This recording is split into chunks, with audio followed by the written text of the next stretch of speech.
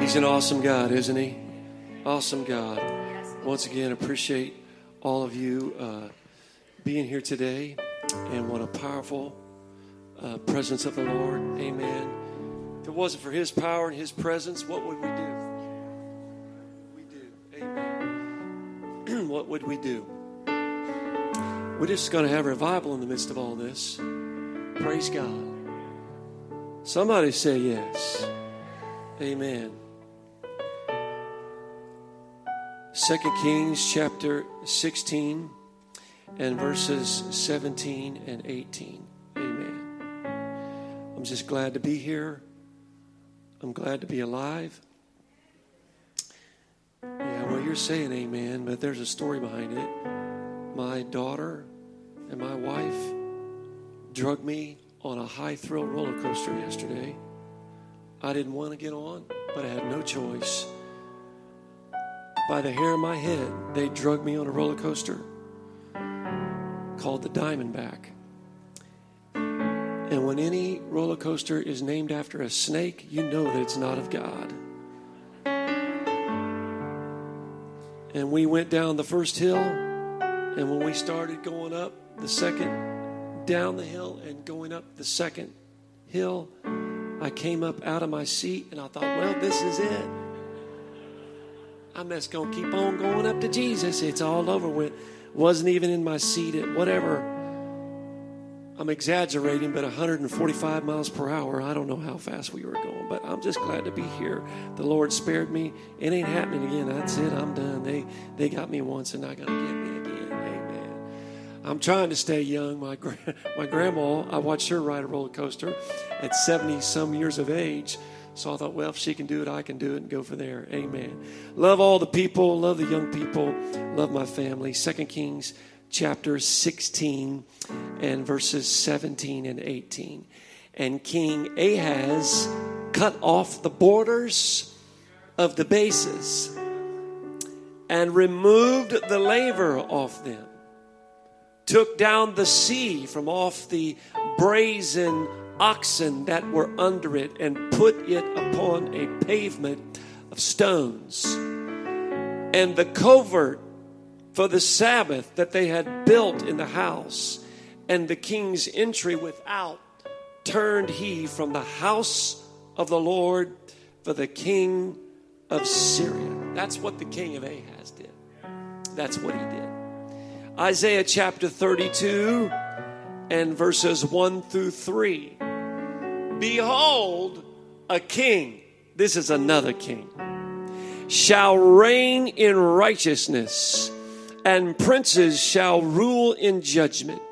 And a man shall be as an hiding place from the wind, and a covert from the tempest, as rivers of water in a dry place, as the shadow of a great rock in a weary land.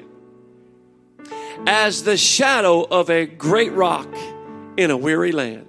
And the eyes of them that see shall not be dim, and the ears of them that hear shall hearken. My subject here for a few moments: a rock in a weary land. A rock in a weary land. Oh, I feel the Lord in this place. Come on, somebody reach out to him for just a moment. Somebody reach out to him with your voice, your mind, your spirit. Thank you, Jesus. Thank you, Jesus. Praise God. Praise God. Clap your hands and let's just give him some praise here for a moment.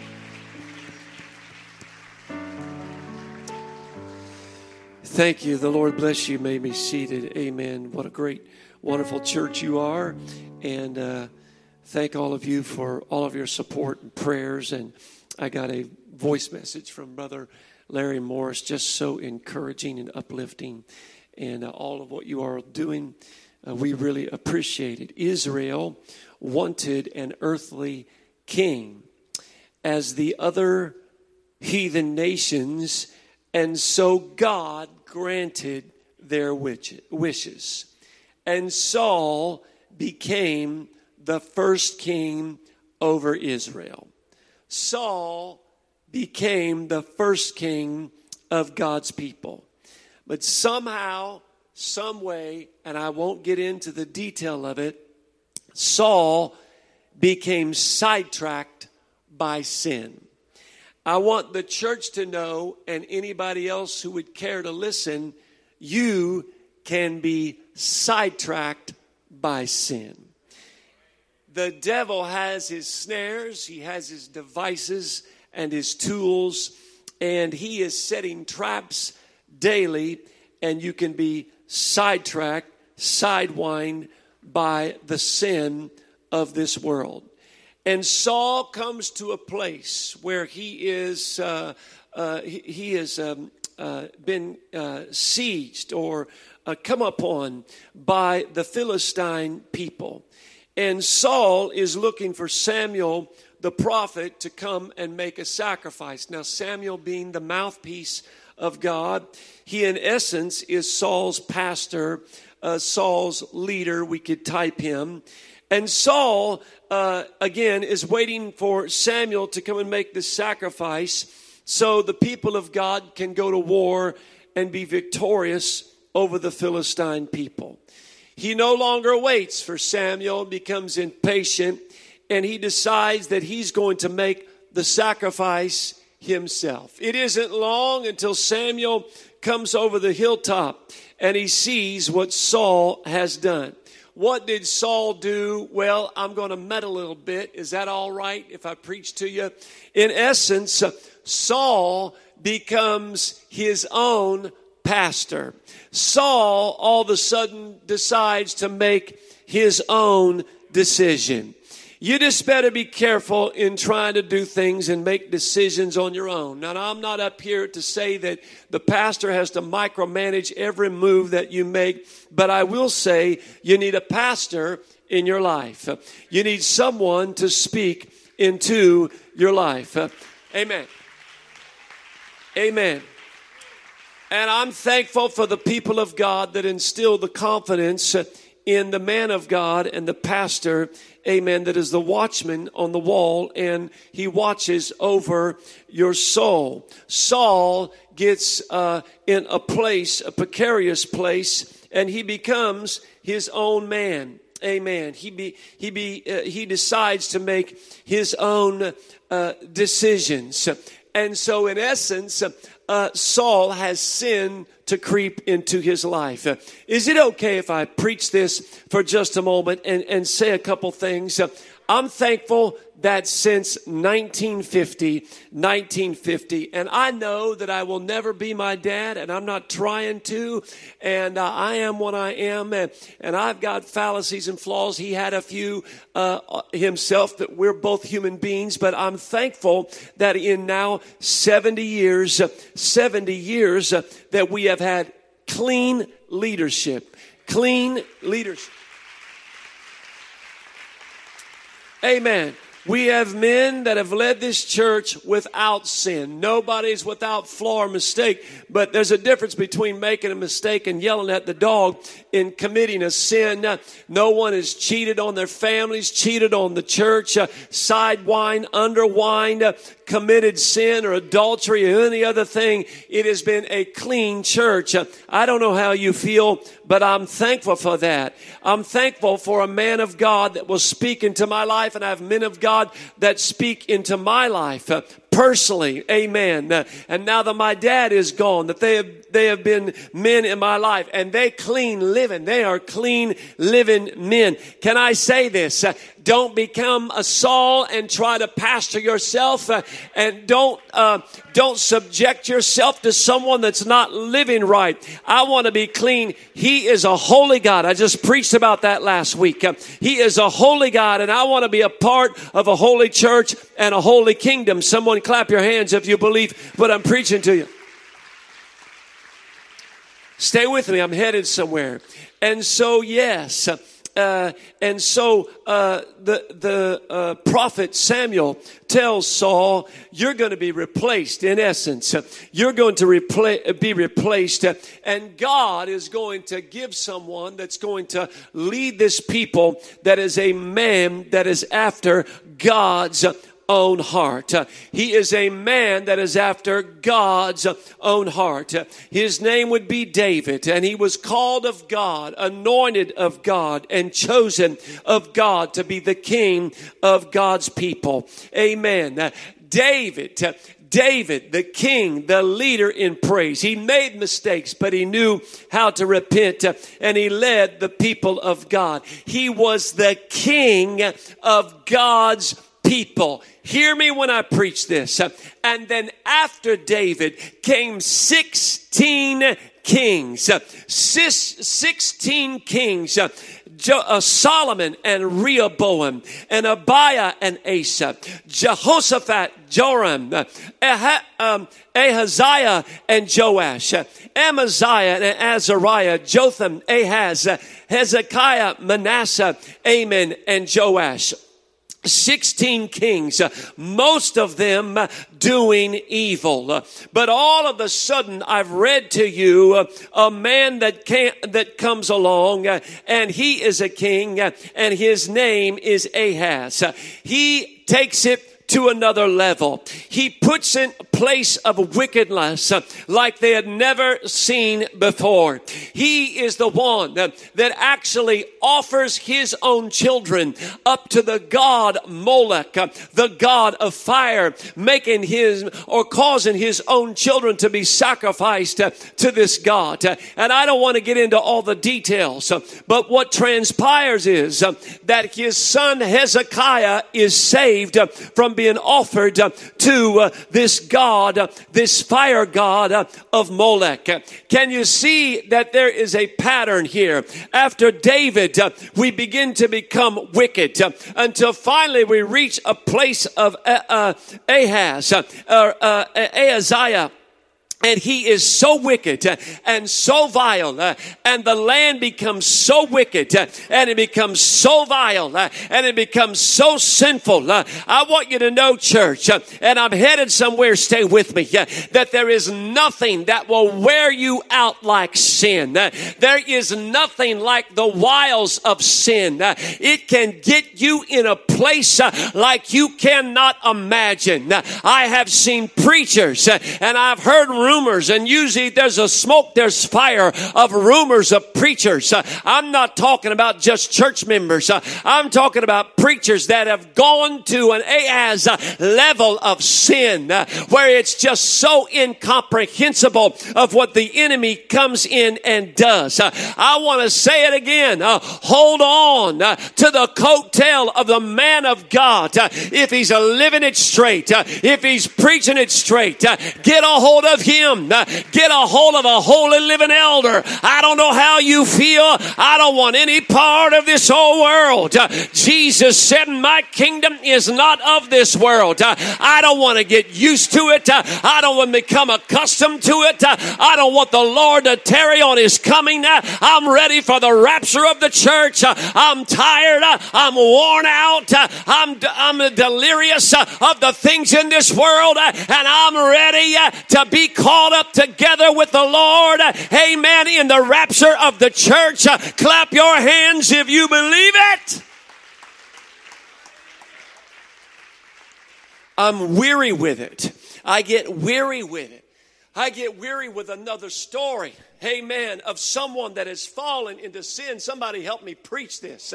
I get weary with another preacher, a pastor that has fallen into adultery. I'm weary with it.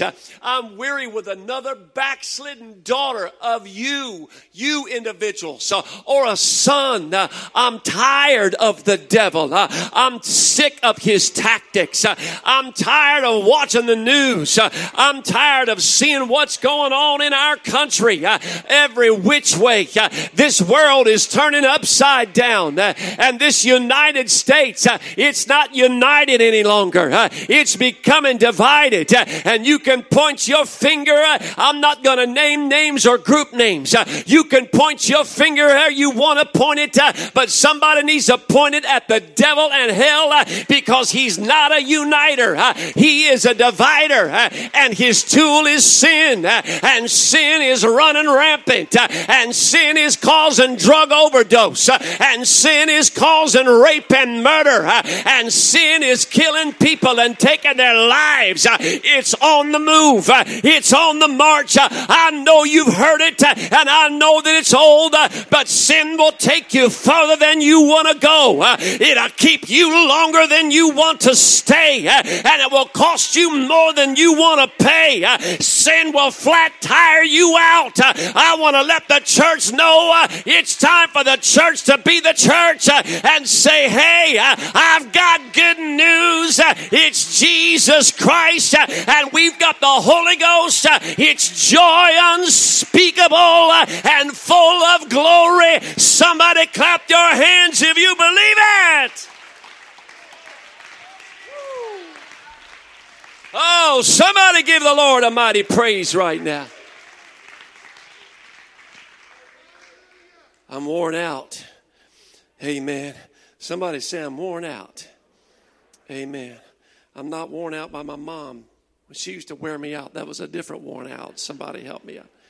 I'm worn out with sin. April 14th, 1935. Just stay with me. Help me preach this. This day would become infamously known as Black Sunday, 1935. It started with the weather being sunny and calm. Ever heard of that? Sunny and calm back in, what was that month? February. It may not have been warm, but it was sunny and calm on a front of socializing and spiritual front, sunny and calm.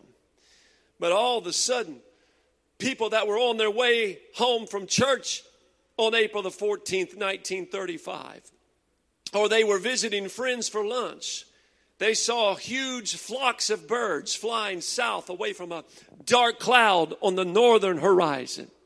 And as the cloud approached, people realized that it wasn't a storm cloud, but it was a cloud of dirt. Blown up by the wind, the storm would be part of many storms known as the Dust Bowl or the Dirty 30s. A period of dust storms causing major ecological and agricultural damage to American and Canadian prairie lands from 1930 to 1940. It lasted. These dust storms were attributed to severe drought coupled with decades of extensive farming without crop rotation or proper techniques to prevent erosion. Hear me when I preach it, to the land. It was largely a man-made disaster caused by an abnormally severe drought combined with the deep plowing of the virgin topsoil of the Great Plains, which killed the natural grasses. But in 1935, on April the 14th, it was like none they had ever seen, yet it became known as Black Sunday. Witnesses said of it that it was like a black tidal wave that came down from the sky. It became as dark as night. And as the cloud descended, static electricity or electrical stalled cars and shorted out telephone lines. People standing a few yards away from their homes got lost in the darkness and grabbed onto fence posts to keep them from being blown to the ground. It was later estimated that the storm carried 300 million tons of soil through the air. Yet there was an irony about the storm because it was while making a presentation in Washington, D.C. to an apathetic and lethargic government and Congress that had done nothing to keep the dire situation, that expert controversial Hugh Bennett told Congress to look outside, for now the storm had descended upon D.C. itself. It came from way out west, and now all the way to the east, the storm had descended upon this country. I want you to know that the Lord is trying to speak to this world in this end time hour. I want to let the world know, and I know I don't have everybody's attention, but I thank you all for listening, that we are living in a Black Sunday according to what's going on in this country. It may not be visible from the standpoint of what you can see, but this is a Black Sunday. There is a storm that is blowing across our country. Somebody help me out. It's coming from every different direction. It's coming in a different wave. Church, this land, amen, is worn out. The sin has taken its toll on the United States of America, but I've got hope and I've got news, because the Lord uses different types in His Word. He uses water as a type of the Spirit. He uses fire as a type of the Holy Ghost. He uses water as a type of blood in baptism. The Lord uses many types, but there's a type that He uses that you need to build your life upon. There's a type that He uses that when you're going to build it, when you're going to bring it together, you don't build it on whatever foundation you want to build upon. He said, amen, in an illustration that there was a foolish man that built his house upon sinking sand. But he said the wise man, when he decided to get things together, he said, I'm going to build my house upon something solid. I'm going to build it upon the rock. And when Black Sunday comes and the winds begin to blow, I'm built on something solid. It's the rock, Christ Jesus. I've come to preach a message today that Jesus is a rock in a weary land. I said Jesus is a rock in a weary land. Clap your hands if you believe it.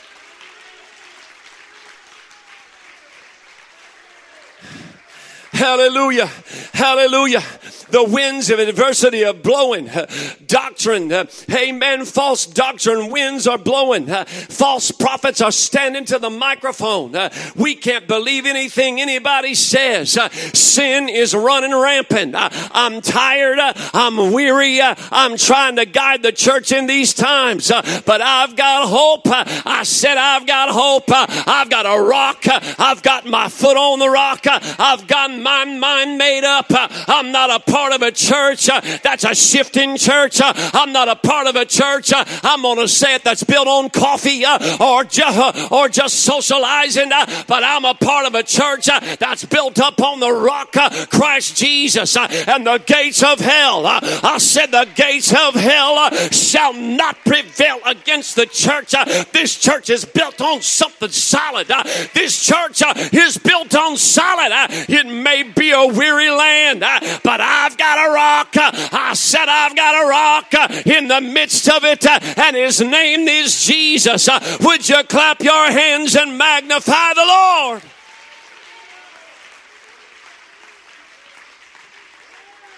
Well, come on, somebody praise Him. Somebody praise Him. I feel the Holy Ghost moving. I said I feel the Holy Ghost moving. I'm not going to build my life in drywall. I'm not going to build my life in plywood. I'm not going to build my life in sand. And I'm not going to build my life on some water house. I'm going to build my life on the rock. I said I've got my nail drilled in a sure place. And it's the rock, Christ Jesus. Oh, would somebody magnify the Lord for just a moment? Amen. Amen. And David was the king. Praise God. He was the king. Amen. And he did right. He didn't always do right, but he did right in his heart. Amen. And I'll keep my distance here. And he did right in his heart. Amen. 16 kings, Riley. 16 kings. And the 16th, amen, was as bad and as vile as it gets. But there was one that came along by the name of Hezekiah. And he said, we're not going to allow this any longer. He started changing things. He started moving things. He said, we're going to get it back and get it on track. Oh, I just wonder, with all the sin running rampant, it. Amen. With all the protests and rioting and murders taking place. Amen. With everything going wrong. And I'm not talking about proper protest. I'm for proper protest. I'm talking about things, amen, that are illegal. Amen. And things taking place in our country. So many different areas of sin. I want to proclaim to the church that I believe that people are going to start looking to the church and saying, you know what? We need something. I'm worn out with this. I can't even imagine it. I would assume it's still going on. What is it? 90 some days of protests taking place in Portland. The police have got to be worn out. The residents have to be worn out. The protesters have to be worn out.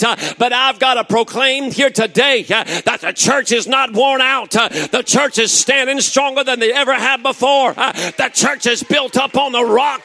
This church is a church in the midst of a weary land. I know we've got sickness. I know we've got disease. I know we've got it running everywhere. And I know I'm preaching it every Sunday. And I know you're tired of it. And I know I'm tired of it. But God's not tired. He's a God that's alive. He is not asleep. He is not weary. He's a rock in the midst of a desert. Come on, church.